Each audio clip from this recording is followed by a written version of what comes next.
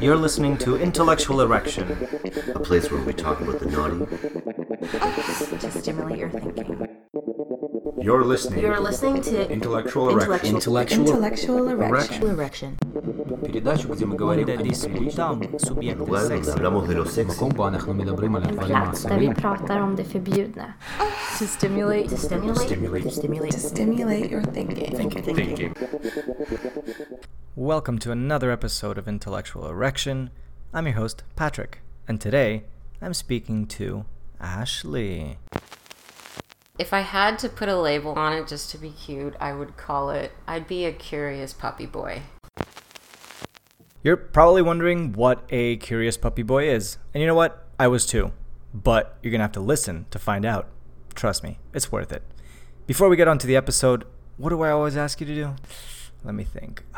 Oh yeah, go and review, please, on Apple Podcasts. If you have the app, that is kind of where the reviews are most relevant. So open up that app and leave a review with some stars in there. Leave reviews. It does help. And if you can support financially, patreon.com/intellectual erection. We just had a new patron as well. Check the Insta and you'll see who and what and follow them. But, as always, listen, like, review, and most of all, enjoy. I'm sitting here today with Ashley. Hi, Ashley. I usually ask my guests what they do. I don't know if it pertains really to what we're going to be talking in our interview today, but if you want to share what you do or what your life is about, we can start with that. Yeah, sure. Right now I am enjoying the summer and reading a lot of books. I just planned a whole Europe trip with my partner. I was working, and after about 10 years in law enforcement, I did the switch to working in the animal services. And I was working at the animal services for a while, and I loved it, and I recently just had to leave because of mental health.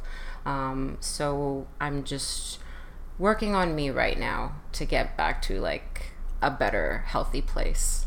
I hear that's really important, and some people need to take breaks sometime. Yeah, definitely. Otherwise, self-care is important. Mm-hmm. Yeah. Awesome. Okay. Well, we're going to get right into it, I think. Goody. And the thing that I always ask everybody who comes on here, I think everybody, gets the from origin. What I've heard on you your heard, podcast, right? You know what I'm talking about. I love it's the that question. Origin question. Yes. I want you to dig deep into your Freudian psychoanalytic self and tell me all the dirty, naughty secrets that made you a pervert. I think we're all perverts, so we all have that kind of story. It started pretty young, and I love when it starts pretty young. Yeah, it's interesting to have heard other people's responses in your previous podcasts that I've listened to, and for me, it started when I was 7. I was living with my grandparents, and my next door neighbor, it was a family, and they had a boy and they had a girl, and she would come over, and we would role play, and we would make out, and she would do things like put tennis balls up her shirt, and then I would pretend to feel her up. And we didn't know what we were doing, we just knew that it felt good. But we did it, obviously, we did it in my grandparents' basement where no one was there. They just thought we were playing like kids do at 7 years old. We'd go for a lot of bike rides and go behind the church and just kiss.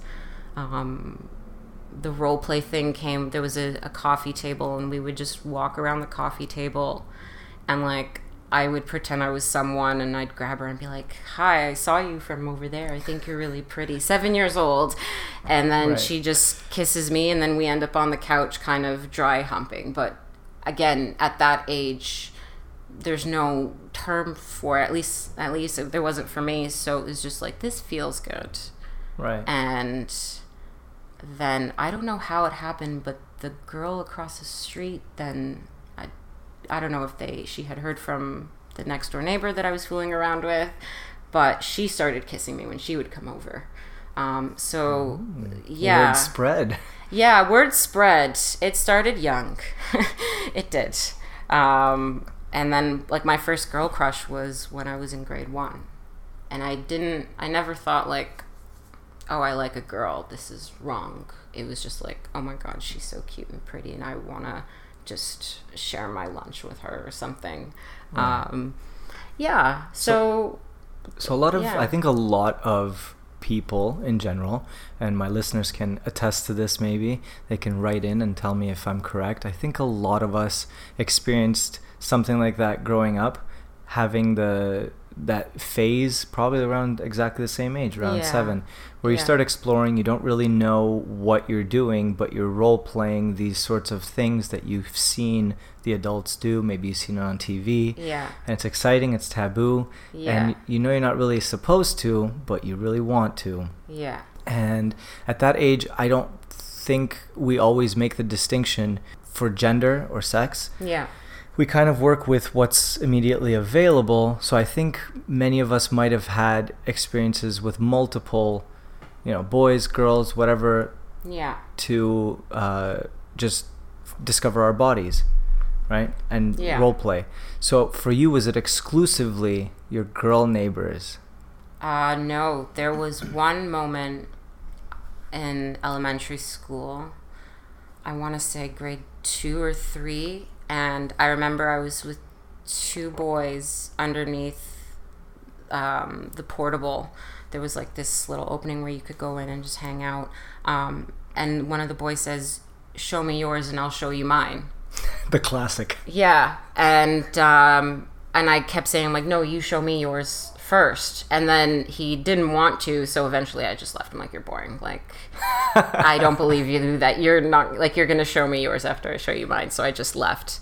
And in terms of boys, that was the earliest, like, experience that I had, even though nothing really happened. And then when I was about 11, 12, I had a boyfriend who lived down the street from my grandparents' house, and he would buy me like chocolate and just hang out, and we kissed a couple of times, but it was just, a peck on the lips. It wasn't anything making out, anything too serious, none of that show me yours, show you mine deal.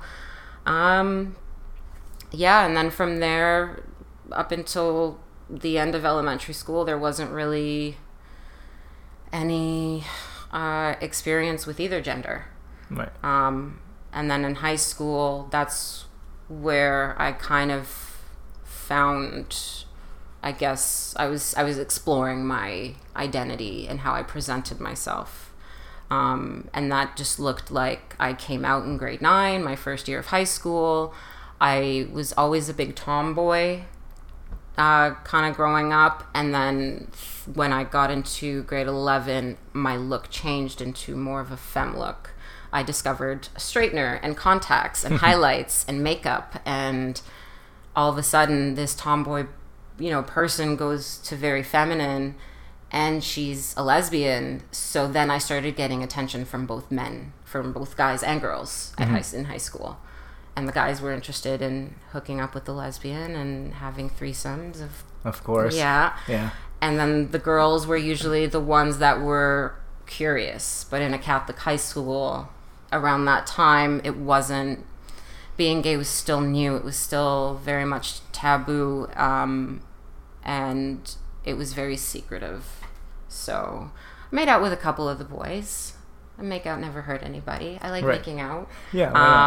It's when they would be like, "Oh, well, can you put your hand down my pants?" I'm like, "No, I'm done. See you later. Bye." I'm done showing mine and yours. And, okay. Don't push it. Like, Did it feel any different when you were kissing the guys or the girls? Yeah, it did. It did. And not even just like, every time I kissed a guy or made out with a guy, I always had to go make out with a girl. Like, you had to like delete it with... Yeah, I don't know what it was, but it was just like, it was like a vampire. Like, I need my blood. Like, I had like fake blood, and I need to go get like the real thing to like replenish myself. I needed to go make out with a woman. I don't know. It's like when you're hungry and you snack and you're like, I still gotta eat. Yeah, exactly. I still need to feast. Right. So Yeah, it was... Guys, I don't know. It depends really on the person. With girls, it's... I usually have taken the lead. Mm-hmm. With guys back in high school, they took more of the lead, and I kind of like that. Mm-hmm. Just because I have a part of me that's very submissive, and I like the aggression.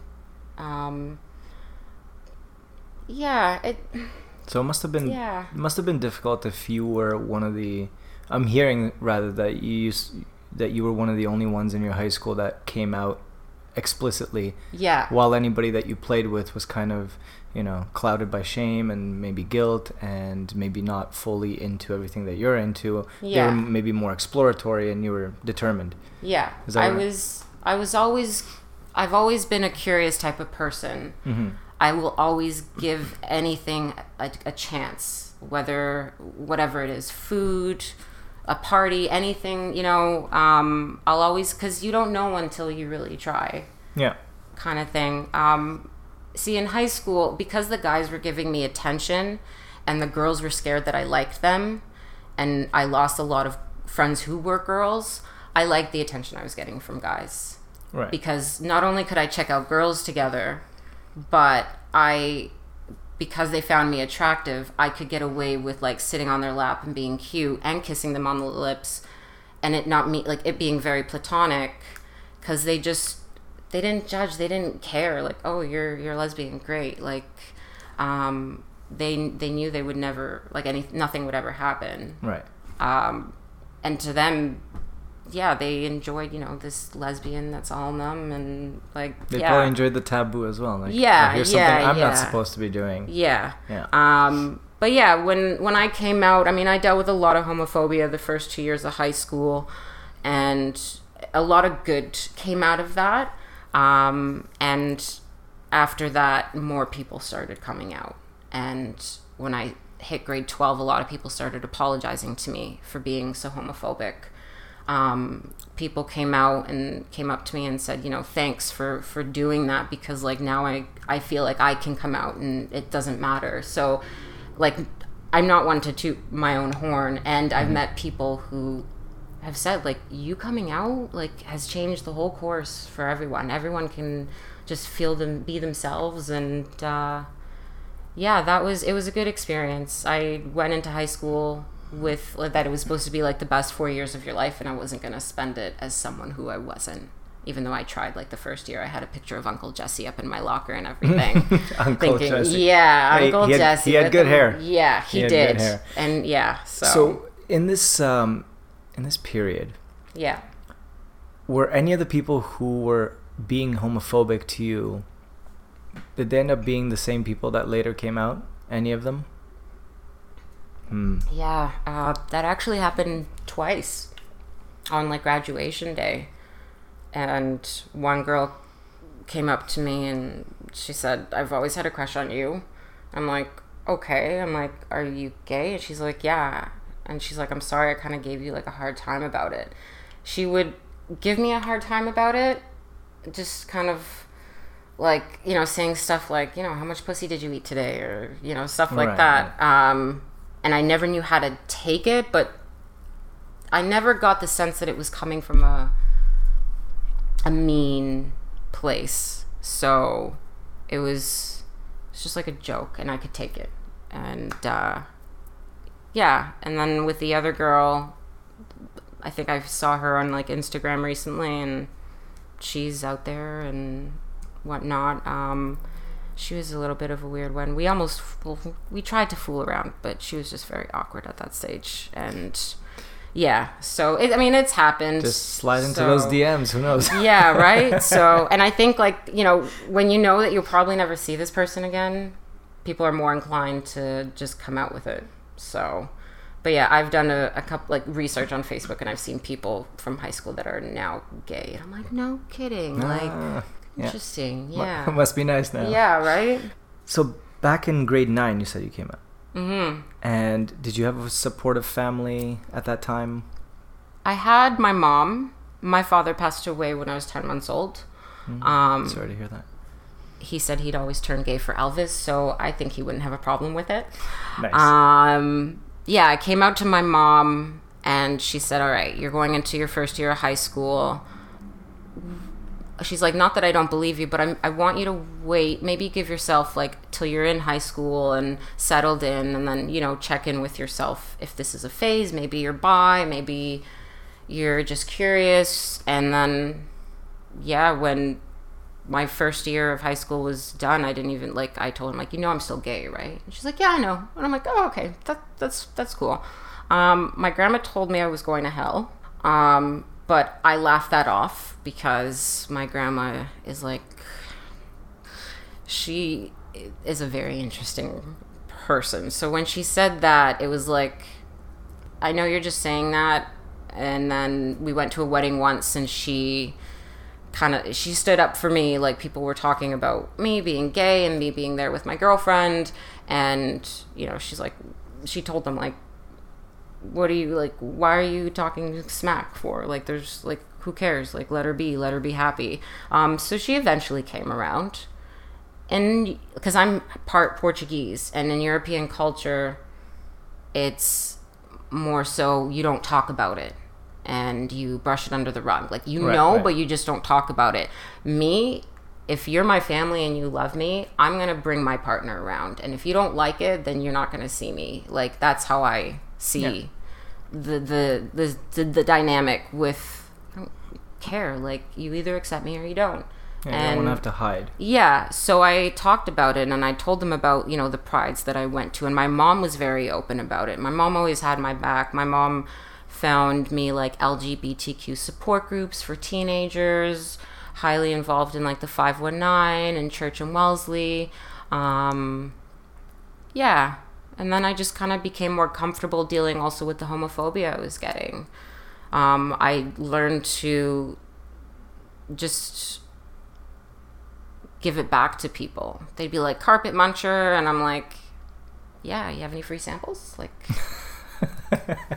It's a good one. Yeah, like and, like, I remember one girl, she's like, oh, you're gay, and I'm like, tell me something I don't know. Like, I actually stopped in front. I'm like, you know, you wouldn't know I was a lesbian if I didn't come out of the closet, right? And she's like, what closet are you talking about? And her friends are like, you idiot. Like, it just went to show, like, so I started taking that on. Like, you're not gonna throw this in my face, something that I'm telling you, and you're throwing it in my face. So yeah, eventually I just became more confident with myself and was able to deal with homophobia on all kinds, at school, in the workplace, in public, being called dyke and carpet muncher and all that stuff. And eventually, I mean, I've been out for so long that I've seen things get better, right? That's what I wanted to ask is, was the high school period worse than after high school than now? Yeah, the high school period was worse. Yeah. Definitely, I would say. And then after high school, I mean, I went to college, so you're around different people, more mature people, hopefully, you know, but I was lucky enough that I was finally, like, again, because when I had come out, being gay was just, like, starting to be something you talked about and something you would see on TV, like in soap operas, two males or females kissing. So,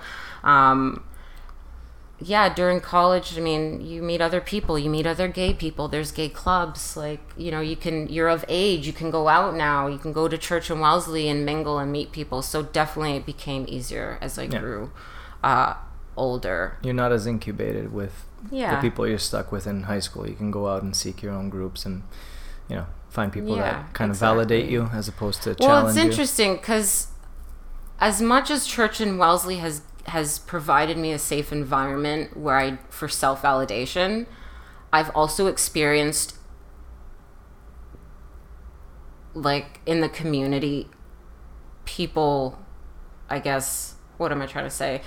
People who, like, there's little cliques. So it's like, yeah, we share this thing and we're both gay, and, like, there's still, like, I've still met people who judge and who are just I don't know, just maybe not on the same level as I expected them to be, which I didn't like. Like, for example, when I dressed really femme and I'd go out, people are like, what are you doing here? You're in a lesbian bar. And I'm like, yeah, I'm gay. Oh, well, you don't look gay. And this was coming from Other women. Yeah. Well, wait a minute. Why are you judging me based on how I look? Like, what are you doing? Why are you going, like, discriminating against me? Like, why? Because I don't look gay? Like, what is this? So it was that was weird for me. The way you dressed, the way you came across, and it was just like, I felt like I was in high school over again sometimes. So I eventually just stopped going out to those clubs and found other things to occupy my time with. Yeah. Well, what strikes me also is that the Village in Toronto, it seems to be primarily catering to men, to gay men. I don't see as much representation for women and lesbians in the Village. Yeah, definitely. And there was a recent YouTube video done on exactly what you just talked about. We used to have slacks. I mean, and even before, like, I was even born, there was the Rooster, or the Hen House, the Pussy Palace, and these places all got shut down.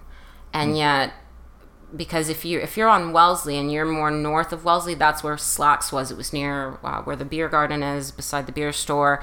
And more south on Wellesley is where there are more venues catered to gay men. And we don't have that one place, I feel, for me, to really go anymore. Slacks used to be that for me. It was an all-woman thing. They've tried to make events catered to women only. And for one reason or another, and I know it also involves, like, rent being high, or even renting a space can be high. So just the economy and taking that into consideration, and the cost, I don't really know. Like, it really still boggles my mind that we're not that developed as, like, let's say Montreal or New York, where they have places specifically for lesbians to go to. So it really I just wonder if this is just a reflection of patriarchy operating also in the gay community, where women don't have as many opportunities, there are not as many business owners, right? Yeah. In that way, I don't know if that's the case, but that's what I'm thinking as you're telling me about this, because I've heard and read some research on representation and how within the gay community there's still, it's still more so about gay men. Yeah. Anytime somebody says gay, they picture men. Yeah. When you talk about the gay community, you're thinking gay men. So that's the strongest representation for the gay community, right? Yeah, definitely. Yeah. That's something, to consider. I mean, I even wonder, are there bathhouses for women? There used to be before my time. I know that when I was a teenager, I knew I remember in a group that I was, a girl had told me about it. But again, they either shut down or they got shut down. I don't know of any.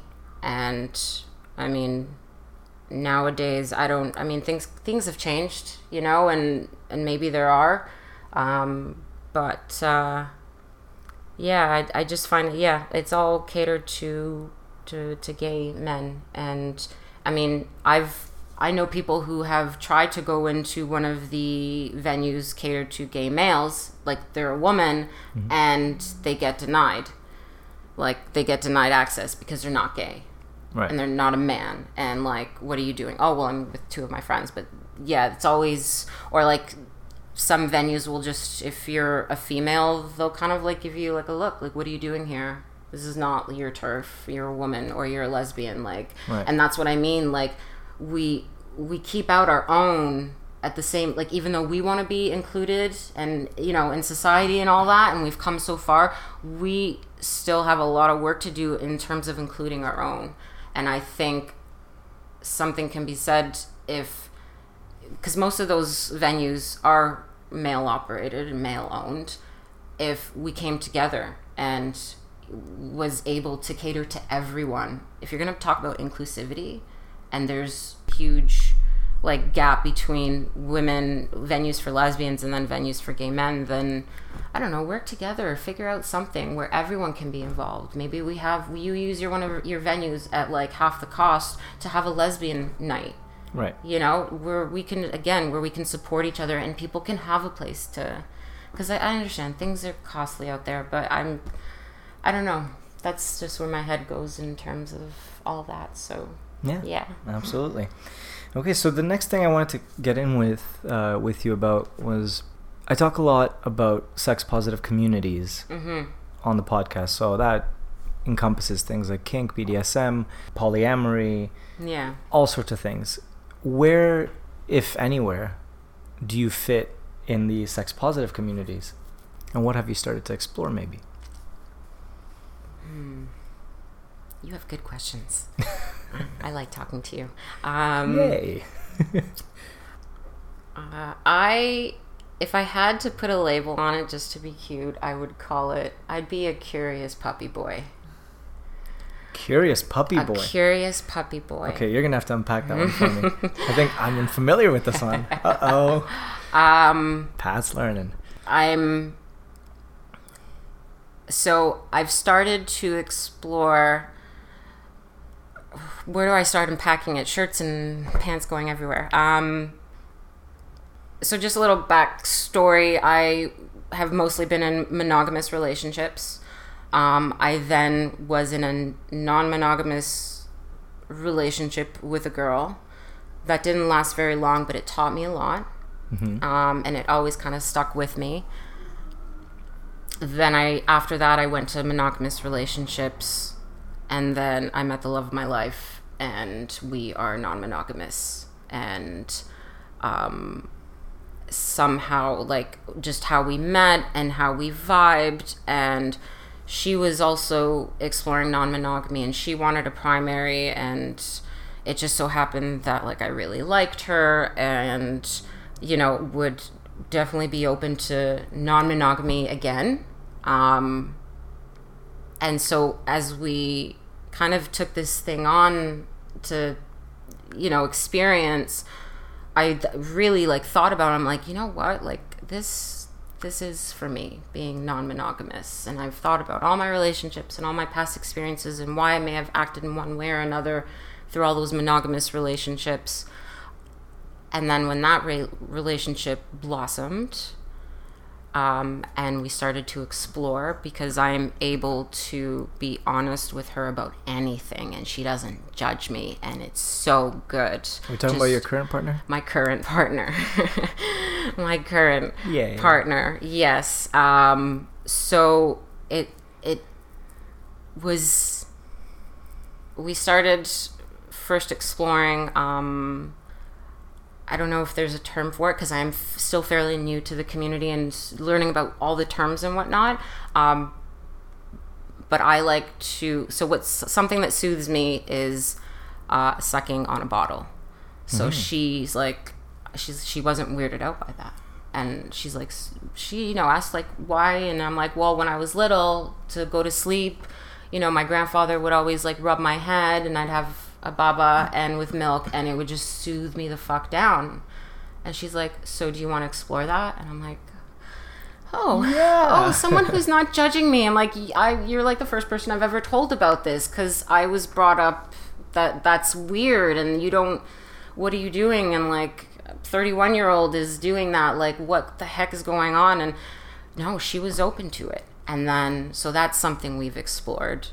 And then I think she told me once to get down on my knees, and I did without hesitation. And I think that's what started the puppy mistress dynamic. I'm puppy boy, and I will either refer to her as mistress or kitten, and sometimes we will get all animal-like, and she'll be a kitten, and I'll be a puppy.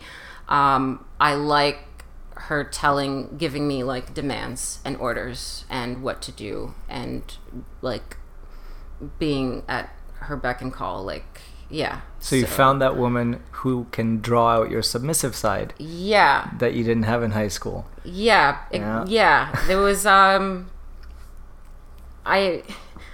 I've always been kind of both dominant and submissive. Yeah, switch. And I've always liked to, that in a partner where you can explore both. And like I said, I can explore anything with her. She's so supportive.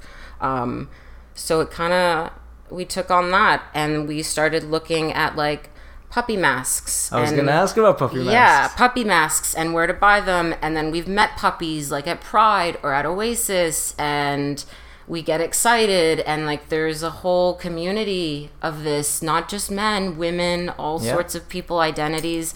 I,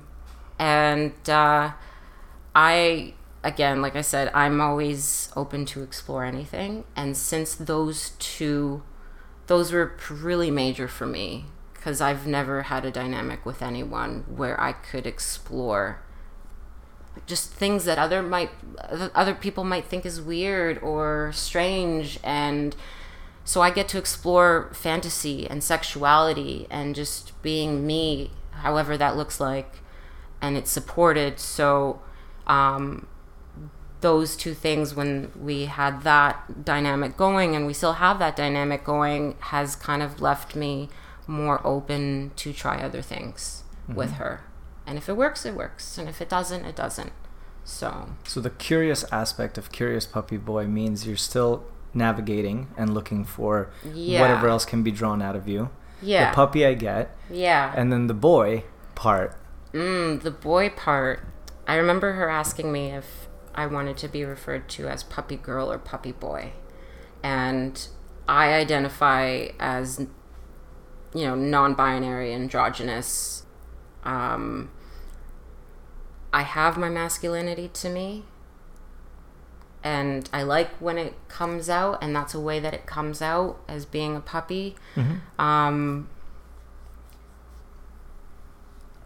So that's why I told her, I'm like, you can call me puppy boy, because it helps. I don't know, it's easy for me to get in that state, and I just feel more masculine in a sense. I just feel it inside me. I know it feels like a safer place to exercise your masculinity. Yeah, because the whole like femininity and masculinity has actually been a struggle for me since I cut my hair.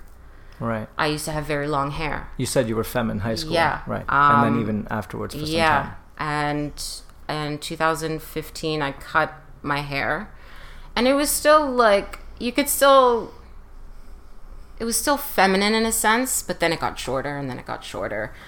And the challenges around that have just been like, not only just the washroom and being misgendered, but also just gender dysphoria, in a sense that I have this very feminine personality. I think so. And when I open my mouth, people, like, it doesn't compute when people look at me and then I open my mouth, because it's like, oh, you look more masculine, you, like, a lot of people mistake me for a boy, but then you talk like a girl, a very femme girl, and it's like, doesn't compute to people. And then that has gotten in my head, and my partner's given me a safe space where I can be both, and she loves both, and I love that she loves both, because that's me just being my true unapologetic self.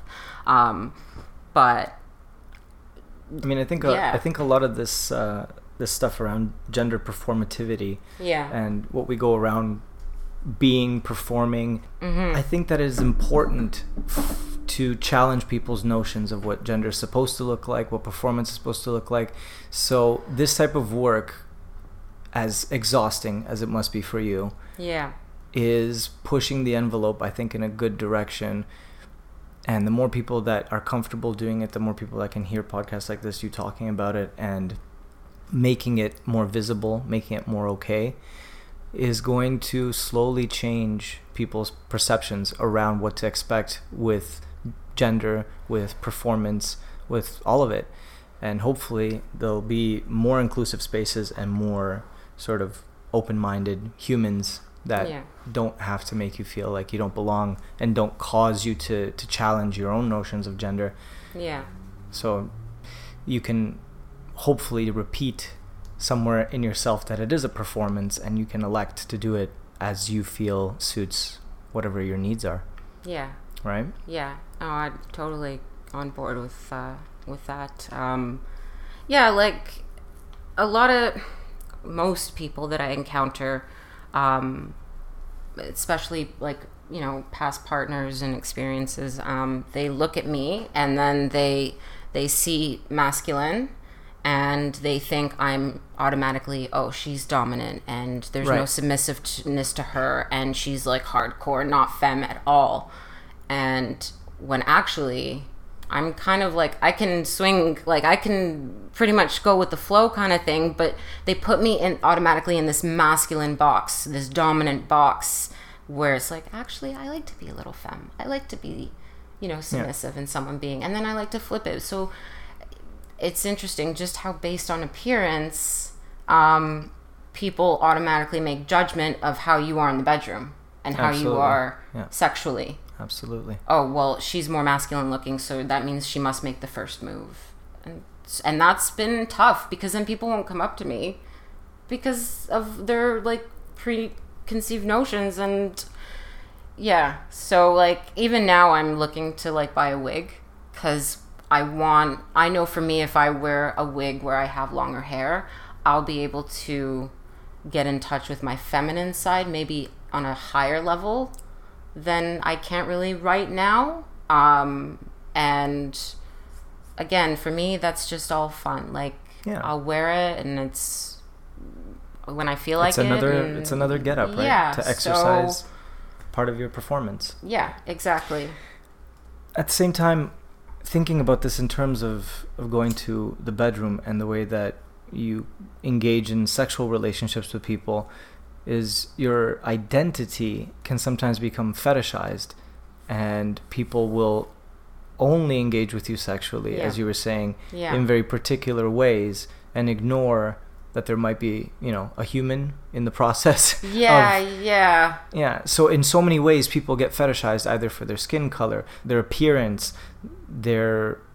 even if they say that they're dominant, even if they say that they're submissive or a switch, that can still become fetishized and lock somebody in to a type of relationship that doesn't allow exploration. And people can get fucking sick of it and tired of, you know, being treated as unidimensional fetishes. That's why, like, if people ask my partner, oh, you know, is that your boyfriend, is that your girlfriend, that's Ashley, that's Puppy Boy, there's no, like, you know, so, oh, are you a boy or a girl? I'm Ashley, hi, how are you? I'm human. I think you're human too, so let's go based on that. My gender and my identity shouldn't be the first thing that, like, no, if that's how we're gonna meet, then I mean, sometimes I understand it from someone who just doesn't want to use the wrong pronouns, for example. And I've had too many experiences where people just say, what pronouns do you use? I've been in a lot of spaces now where that's being incorporated. It's putting people in a box, and it's just opened up my eyes how you really shouldn't. And especially with when I cut my hair and how people perceive me, and I'm like, but that's not who I am. Like, and I just want to scream it out to everybody. And I don't know. And maybe, like, sometimes I've been worried, like, is it going to be, like, am I going to disappoint them? Because, like, the minute I open up my mouth, I'm not going to be that studly, you know, more masculine, I guess, dominant person they're looking for or expecting. Are you going to be turned off? Are we going to, like, am I going to lose an opportunity to get to know someone because of expectations based on how you present yourself? I don't know. But I just figure life happens and I meet who I meet, and those that don't care. Yeah, sometimes you get lucky and you meet people that are willing to explore more than just the apparent, and maybe draw things out of you that you didn't expect. Yeah. Which is what it sounds like you were saying earlier. Mm-hmm. So that moves me into the next sort of thing that I wanted to talk about, which is, what are you now looking forward to exploring or in the near future? Everything and anything. That's a broad category. Yeah, right? I look forward to going to Oasis more. I was introduced to it by the first person I was ever with in a non-monogamous relationship, and I enjoyed it, and then I just never really went. And they have certain nights themes that I think are just special, just like in terms of like everyone's just naked doing yoga or in the pool, and yeah, so I just look forward to it, because sometimes I still get like, everybody's naked, this is okay. Yeah. Like, it's, yeah, because I wasn't raised in like a sex negative household. It's just with my mom always working and dad gone, and my grandma being very religious. I was just never had a lot of, it was never really talked about. But I also look forward to exploring things with my partner, and just growing with us, and us being non-monogamous, and how that looks for us, because it can be scary, you know, when you're with someone you love a lot and want to spend your life with, and be in this dynamic where someone else might be involved, and then dealing with like maybe feelings of jealousy or whatnot. And, naturally, yeah. You know, so, but I'm looking forward to it, because she is just, I wouldn't want to do with anybody else.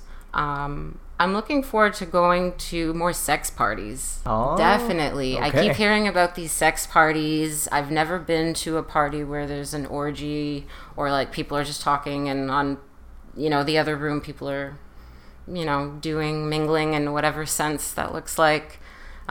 Just, I feel like it'll really help ease my own discomfort with just being around people who are comfortable with their sexuality, and knowing like that's okay. Like, yeah, so seeing others doing it will, yeah, like, will no maybe- one's there to judge you. Everyone's different body shapes, sizes, people, like, and it's beautiful that they're taking something that some people think is very just for reproduction, very taboo. Not that there's anything wrong with that, but like, it can be still seen in a negative light, sex and orgies and whatnot, that being around this safe environment with people who are also interested in that, I feel will definitely help whatever like issues I may still have in, you know, my nerves. Like, just, I don't know what to expect, right? So yeah, just being in a non-judgmental environment and exploring sexuality in a different way,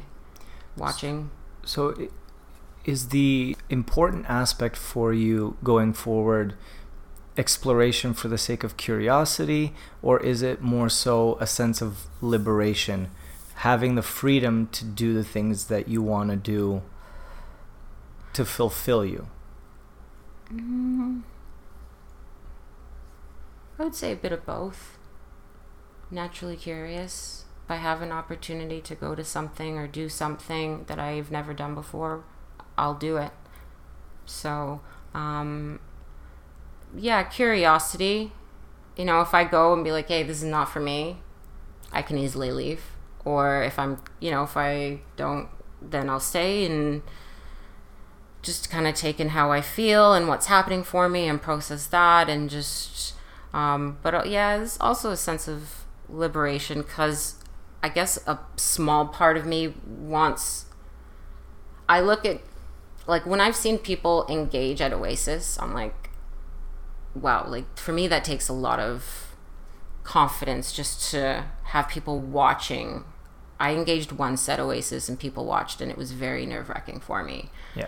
And when I see people so comfortable like that, it kind of, in an indirect way, like, I want to be comfortable like that. They're comfortable with their bodies. They're comfortable, like, doing whatever in front of people because they know it's safe and it's beautiful, and however they see it in such a positive way. And I want to be that person. And whether it's at a party or at Oasis, like, I know being more comfortable in myself, seeing other people be more comfortable in themselves, it helps, and I feel like it would help me, and also like just my partnership with my partner. It takes time. Yeah. It takes time. So I'm going to have potentially in the future couple come on the podcast to discuss what it's like performing in front of others, particularly at Oasis doing the spectator sex, because it is nerve-wracking. There's performance anxiety, there's eyes on you, there's the gaze from multiple people, and there's the expectations, right? You have to perform now, not in the way that makes you feel good, but in a way that also looks good for an audience. So it is a strange headspace, and it's not necessarily for everybody, but if you do want to be that kind of person, that type of comfort takes a little bit of time. And it helps if you have good people that you can trust around you. So if it's not just you and your partner in a room with strangers watching, but you and your partner in a room with friends who are also there to support you and to kind of block out the audience, and you create your own circle in there. So then the audience is minimized by the amount of support that you have. That also tends to help. Yeah. And there's also other things, being overwhelmed, being, anxious, but all these things can be worked with. And I know I've spoken to some people off air that have explained these things to me, and I'm eager to get them on air to discuss exactly kind of the stages and steps that it's taken to get there. Because for people with vaginas, it's not readily apparent when performance is an issue. For people with penises, it's a little more apparent when performance is an issue, right? So it's a good I think idea to get kind of both sides of that deal, because just because you have a vagina that operates independent of your mentality, right, doesn't mean that play is going to be comfortable, right? And that it's not going to scar you a little bit. Definitely. Physically and mentally, actually. I mean, I'm used to engaging with my partner in the privacy of our own bedrooms. So most people are, right? That's the way that we've been socialized. It's fucking is supposed to be private and taboo. So just it'll take some time, some exposure, but you seem curious and interested and wanting very to. much so. So before I let you off the hook, I want to ask: is there a particular fantasy that you have in your head right now? You can assume whatever you want in this fantasy, that you're already comfortable with everything. What would that look like? It would look like my partner and I playing with others, and men and women. And when I say playing, everything underneath the sun: sex, blowjobs, eating out, sucking, grabbing, spanking, and me playing with a male as well, and being comfortable in that sense, and just feeling support and safety, that it's just that's how it is, so you don't even have to think twice and about emotions, or you're not really nervous. So just doing stuff like that. That's genders. a really that would be that's an interesting hot, answer, because I think for a lot of people that would be listening right now to somebody who identifies as a lesbian who has not had sexual experiences with men beyond kissing, is what I'm hearing, right? The idea of you wanting to engage now with men, I guess, prompts the question, why? Natural curiosity. In my dreams, it's always felt good. When I started using toys that were actually shaped like the real thing, resembled the real thing, it started to feel good. So I don't know. Curiosity, and I'm finally at an age and a place and with someone, who supports everything that I feel and want to explore. But at a stage in my life where I feel comfortable exploring that, because if I told my mom this, she'd be like, well, what the hell? I thought you were a lesbian. She'd put me in that box. And it's like, well, wait a minute. That doesn't take away from that, just because I'm naturally curious. So now I just see it as I'm a human who's interested in another type of human. And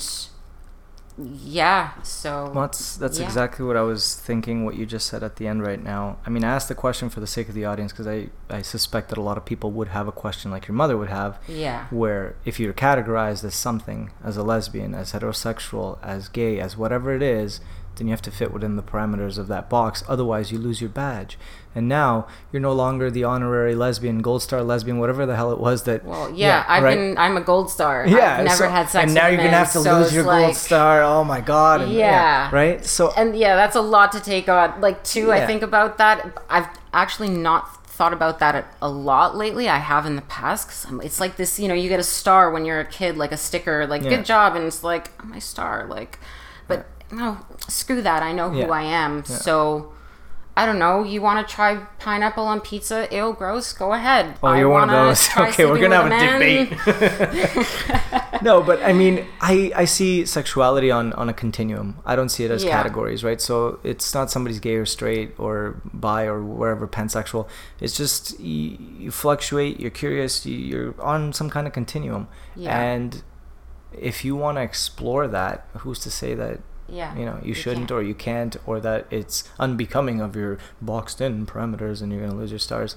Yeah. So for anyone listening that's curious and interested, find somebody to support you on that path, because it doesn't mean that you have to stay there your whole life uncomfortably.